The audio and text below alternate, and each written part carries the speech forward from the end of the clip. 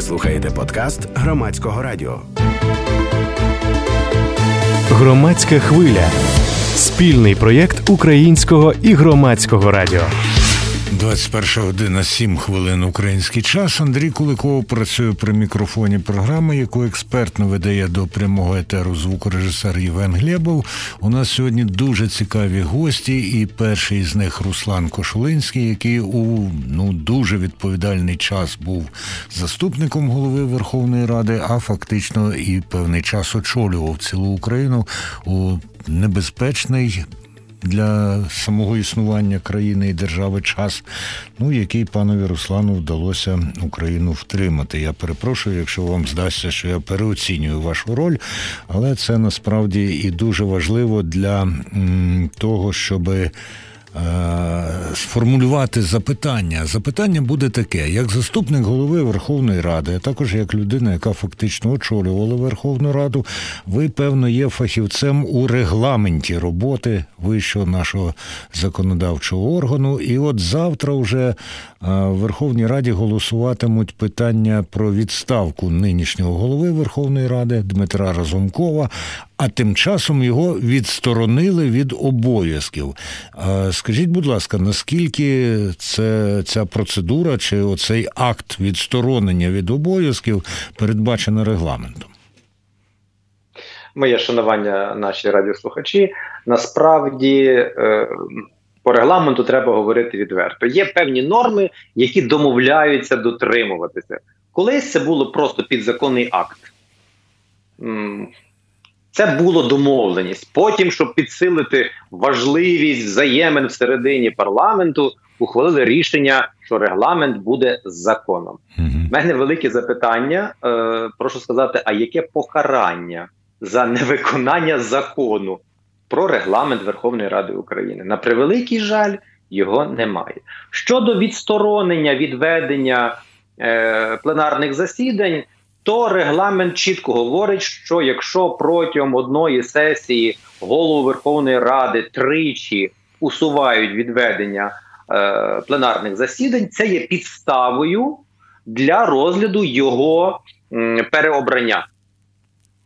Вони навіть цим шляхом не пішли. Насправді не є дотримані всі букви закону про регламент щодо відсторонення або переобрання голови Верховної Ради України.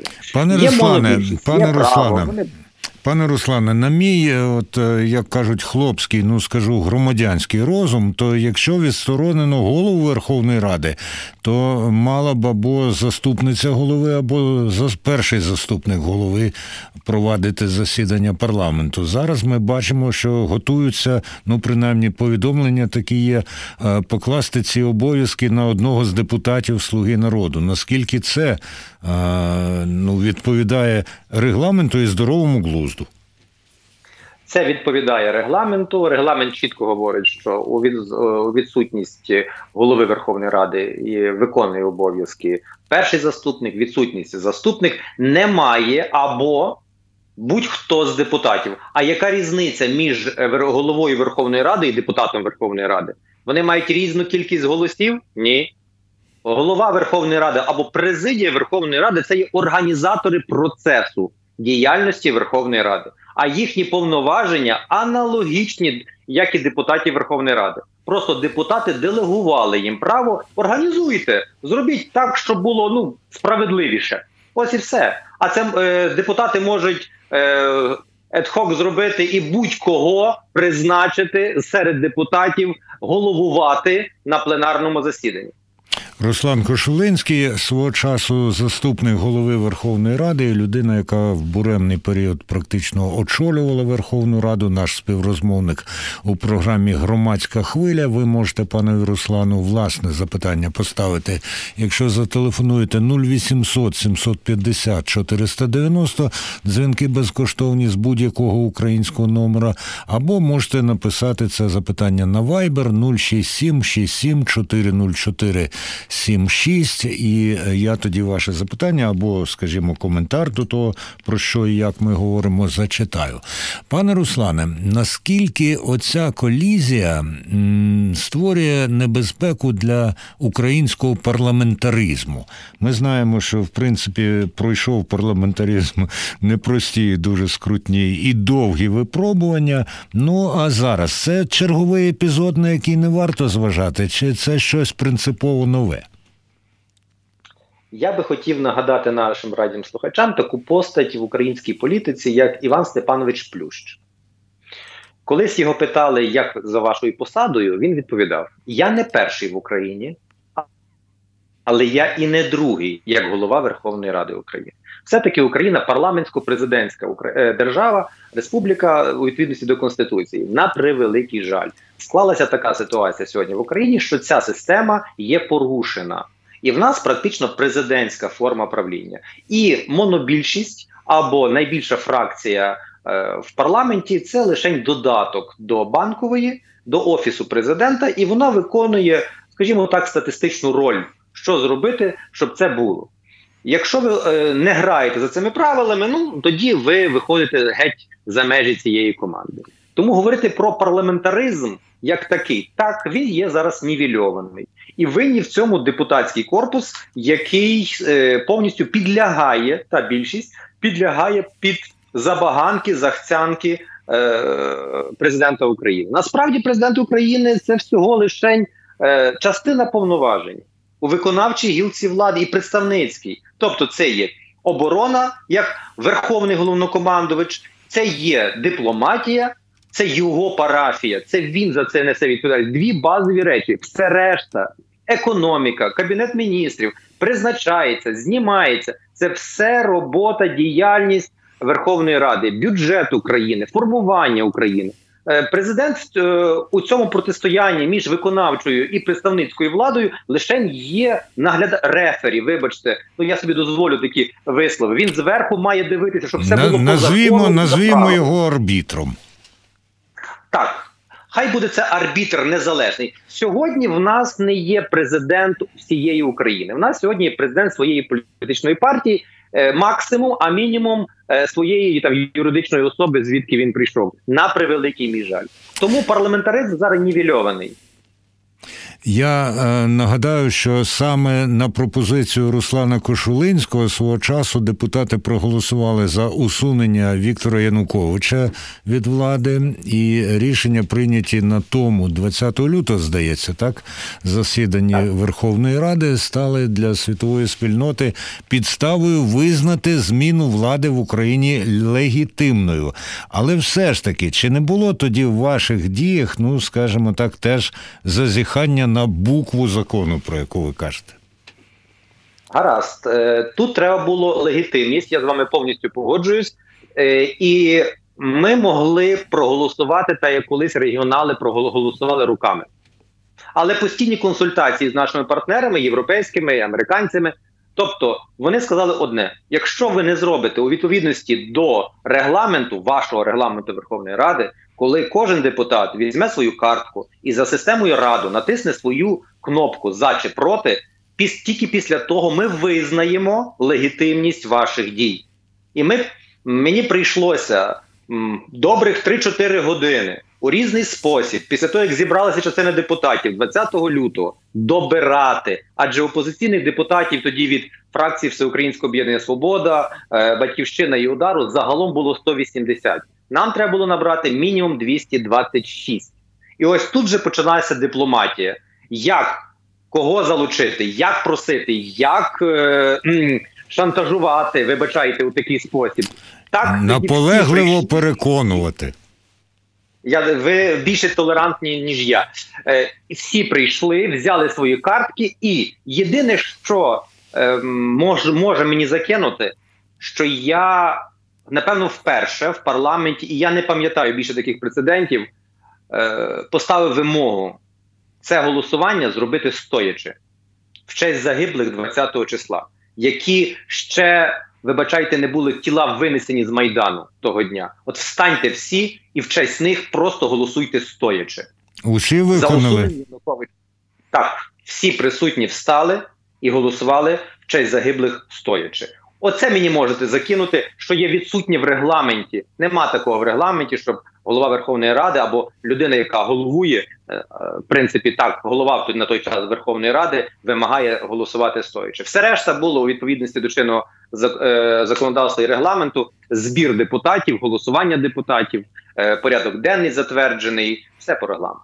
Отже, як нам розповів Руслан Кошулинський, який 20 і 21 лютого 2014 року, як пишуть деякі джерела, одноосібно керував Україною, йому довелося і умовляти, і наполягати, і наполегливо умовляти, ну а він вжив навіть слово шантажувати для того, щоб забезпечити голосування. Зараз ми дізнаємося, що в Верховній Раді відбувся збір підписів за відставку Дмитра Разумкова, але наскільки оцей збір підписів і число, яке вдається або не вдається набрати, є символічним, а наскільки воно береться до уваги от саме документально? Ми говоримо про третину депутатського корпусу, тобто 150 депутатів, які мали би поставити свої підписи. Після цього перевіряються ці підписи, і тоді цей документ вже вважається як підготований фахово і юридично правильно. Скільки я проінформований, цих голосів було набагато більше. І я думаю, що після зустрічі в Трускавці і розмови Зеленського зі своїми представниками фракції монобільшості, він назбирав ту кількість необхідну. Хоча, як бачимо, при цих голосуваннях, які вже відбувалися, допомагають їм депутатські групи, не фракції, групи, це з мажоритарників, так, група «Довіра» і група «За майбутнє», які також своїм голосуванням підтримали, скажімо, ці кроки для відсторонення голови Верховної Ради. Руслан Кошулинський, наш співрозмовник у програмі «Громадська хвиля». Нагадаю, що ми чекаємо на ваші дзвінки з запитаннями до пана Руслана 0800 750 490 або пишіть на Viber 067 67 404 76. І досі ми, я принаймні намагався триматися в межах розпитування про регламент і особливості роботи Верховної Ради. Зараз я до Руслана Володимировича чи до пана Руслана все ж таки звернувся як до політика. Ну, і ви заступник голови партії зараз? Так. Так, заступник голови і голова секретаріату Всеукраїнського об'єднання «Свобода». Це для слухачок і слухачів, щоб мали уявлення про можливий вплив перебування в партії на коментарі Руслана Кошулинського.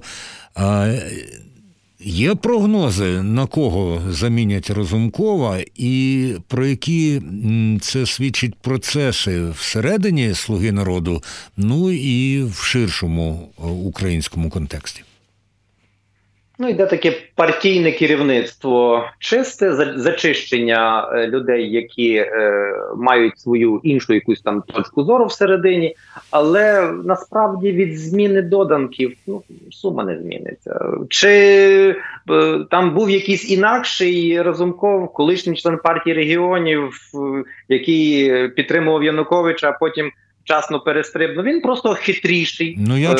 Я читав, що він ще 2010-го вийшов із партії регіонів. Тобто це означає... було, можливо, навіть завчасно. Бачите? Тобто зрадити вчасно – це передбачити, називається. Гаразд. Чого зрадити? Люди змінюють погляди, ми ж знаємо це. І щиро змінюють в тому числі. Погоджуюся, не зовсім, правда. Але він не є дурний чоловік за своїм, вибачте, розумінням майбутнього. Він розуміє, що рано чи пізно політика управління країною закінчиться, і якщо треба буде переходити в опозицію. Він собі майструє майбутнє. Але це не подобається Зеленському. Зеленського сьогодні формують його оточення такого собі сучасного, доленосного президента, на кшталт Ердогана тощо. От ти неймовірний, ти кращий, ти найвільший. І він в це вірить насправді. Він в це вірить. І будь-який крок вліво, крок вправо в його команді він вважає за підставлення, за зраду, і він буде це знищувати і забирати. Але для нас це нічого не залежить. Чи буде Стефанчук, чи буде Разумков, яка різниця? Вони все одно будуть виконувати те, що їм скаже на банковій офіс президента. Ось і все. Дуже хоче бути Стефанчук. Так, він, напевно, і буде головою. Ну, бо дуже хоче, називається. Ну, а все решта. А яка різниця? Вони і так виконували волю Банкової. Самі нічого не продукували. Якщо буде Стефанчук, ви передбачаєте, що перший заступник так само буде, або перша заступниця голови буде із лав «Слуги народу»? Так, це однозначно. В умовно опозиції залишається, як правило, заступник голови Верховної Ради. Голова і перший заступник буде від більшості. А більшість у нас є монобільшість. Відповідно, це буде їхнє. Це по розподілу повноважень, враховуючи те, що перший заступник за своїми повноваженнями, як в регламенті це записано, він формує практично порядок денний і перевіряє законодавчу базу. На ньому висить оцей план, величезний план роботи. На заступнику, там, скажімо так, менша частина, мається на увазі гуманітарна частина, а ось гроші, законодавство, от тут, я маю на увазі бюджет, тут перший заступник, і вони точно не віддадуть. Пане Руслане, деякі аналітики припускали, що зростання рейтингу Дмитра Разумкова посунуло президента і його найближче оточення до активних дій проти нинішнього голови Верховної Ради. Питання таке, насправді, спірне, але такі думки є. І в зв'язку з цим я пригадую історію, наприклад, як президент Кучма свого часу за розбудову власного політичного іміджу, як це було написано, усунув з посади прем'єр-міністра Євгена Марчука. Наскільки імовірна ця історія, на вашу думку, вже знову ж таки як політика, як аналітика? Ні, не думаю, що там є якась політична гра, хоча вона має місце, звісно, річ, що є самостійно, вони бачать, що Зеленський бачить, що Разумков починає грати в свою гру, але це не є найперше. Так і починає, на вашу думку, так? Так, звісно річ, я навіть можу вам сказати, в який керунок він буде йти. Це буде таке сув'язь Гройсман, Разумков, Кличко. Тобто це може бути десь ось такий сув'язь таких людей, які дуже близькі там подейкують до Рената Ахметова. Тобто десь отуда воно буде дрейфувати. Така тріумвірат ось такий буде протиставлені з Зеленським. Ну, але сам Разумков як лідер – ні. Він як додаток до чогось, так, напевно. Але як сам навряд. Тут немає харизми, тут немає якогось особистісного фактору, який дає можливість бути першим. А як член команди і досвідчений гравець, так, можливо. Але він же не буде стартувати з посади голови Верховної Ради, він буде стартувати з посади ображеного, якого образили і якого зняли. Що насправді може бути певним козирем. Якщо вибори через 2,5-3 роки, навряд. Уже забудеться, так? Забудеться, звісно. Щодо харизми, до речі, я не згоден з вами, тому що коли я дивився брифінг, який давав Разумков, там був кураж, була така апеляція до якраз почуття справедливості, але до того я особливо теж на нього уваги в цьому сенсі не звертав. І ще одне запитання до Руслана Кошулинського, нашого співрозмовника і людини, яка очолювала Українську Верховну Раду і була заступником голови Верховної Ради, і яка, мені так здалося, сказала, що, на жаль, у нас президентська форма правління насправді, так? Де-факто. Так. А в який спосіб можна зміцнити позиції парламенту? Коли парламент покаже своє ставлення незалежне від волі президента, Офісу президента. Насправді підписує голова Верховної Ради документ і потім передає президентові. Тобто без підпису голови Верховної Ради жодний документ зі стін не вийде.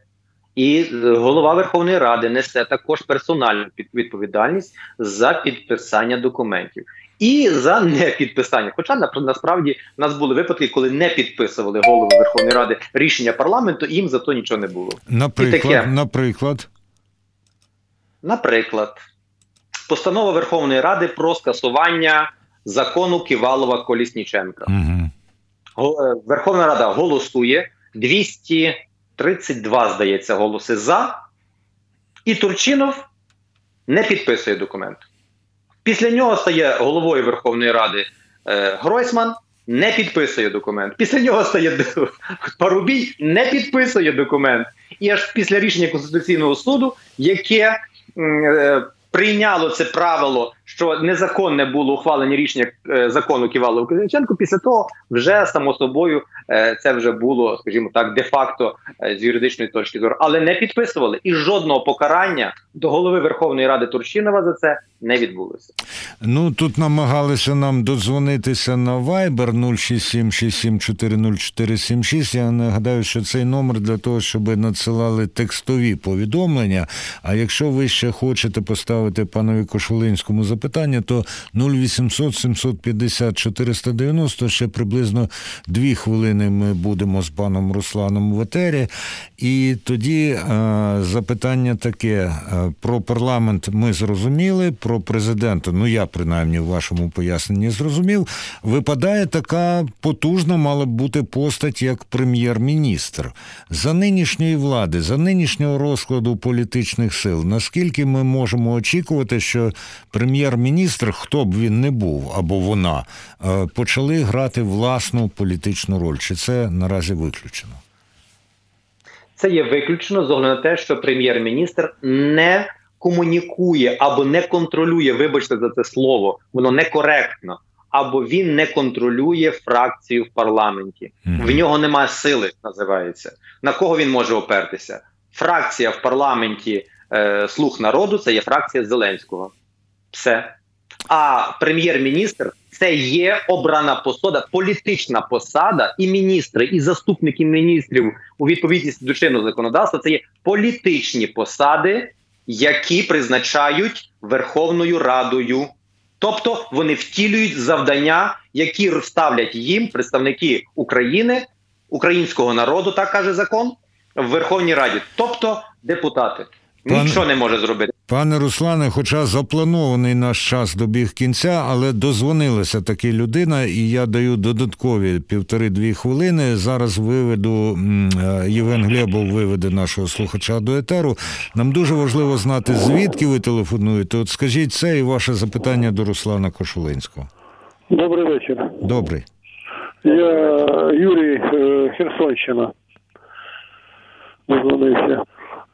Я голосував за Руслана Кошулинського на президента, Верховну Раду, і хотів запитати, які ваші кроки були правильними, неправильними, що ви плануєте робити для того, щоб поновитися, щоб націоналісти таки знову вернулися до влади? Дякуємо, зрозуміле запитання, пане Руслане, будь ласка.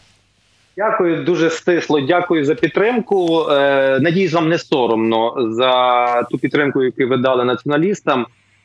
Тут треба бути більш наполегливим і не дивитися, не зважати вліво чи вправо. Так дуже складно, так великі гроші, так олігархічні гроші. Але українці мають докупи згуртуватися. І це завдання, яке націоналісти мають перед собою ставити. Згуртувати українців для того, щоб націоналісти були представлені в парламенті і мали змогу управляти країною. Інакшого варіанту в українців немає. Ну от, які я не робив маневри, щоб уникнути політичних гасел в етері, але проти слухачок і слухачів не підеш. І відповідь пана Руслана Кошулинського, звісно, цілком закономірна на таке запитання. Дякую вам за участь в етері. Будемо дивитись завтра пильно з увагою на те, що відбудеться у Верховній Раді, ну і, звісно, за тим, що буде там розвиватися і в Верховній Раді, і в країні після того. Ви слухали подкаст Громадського радіо.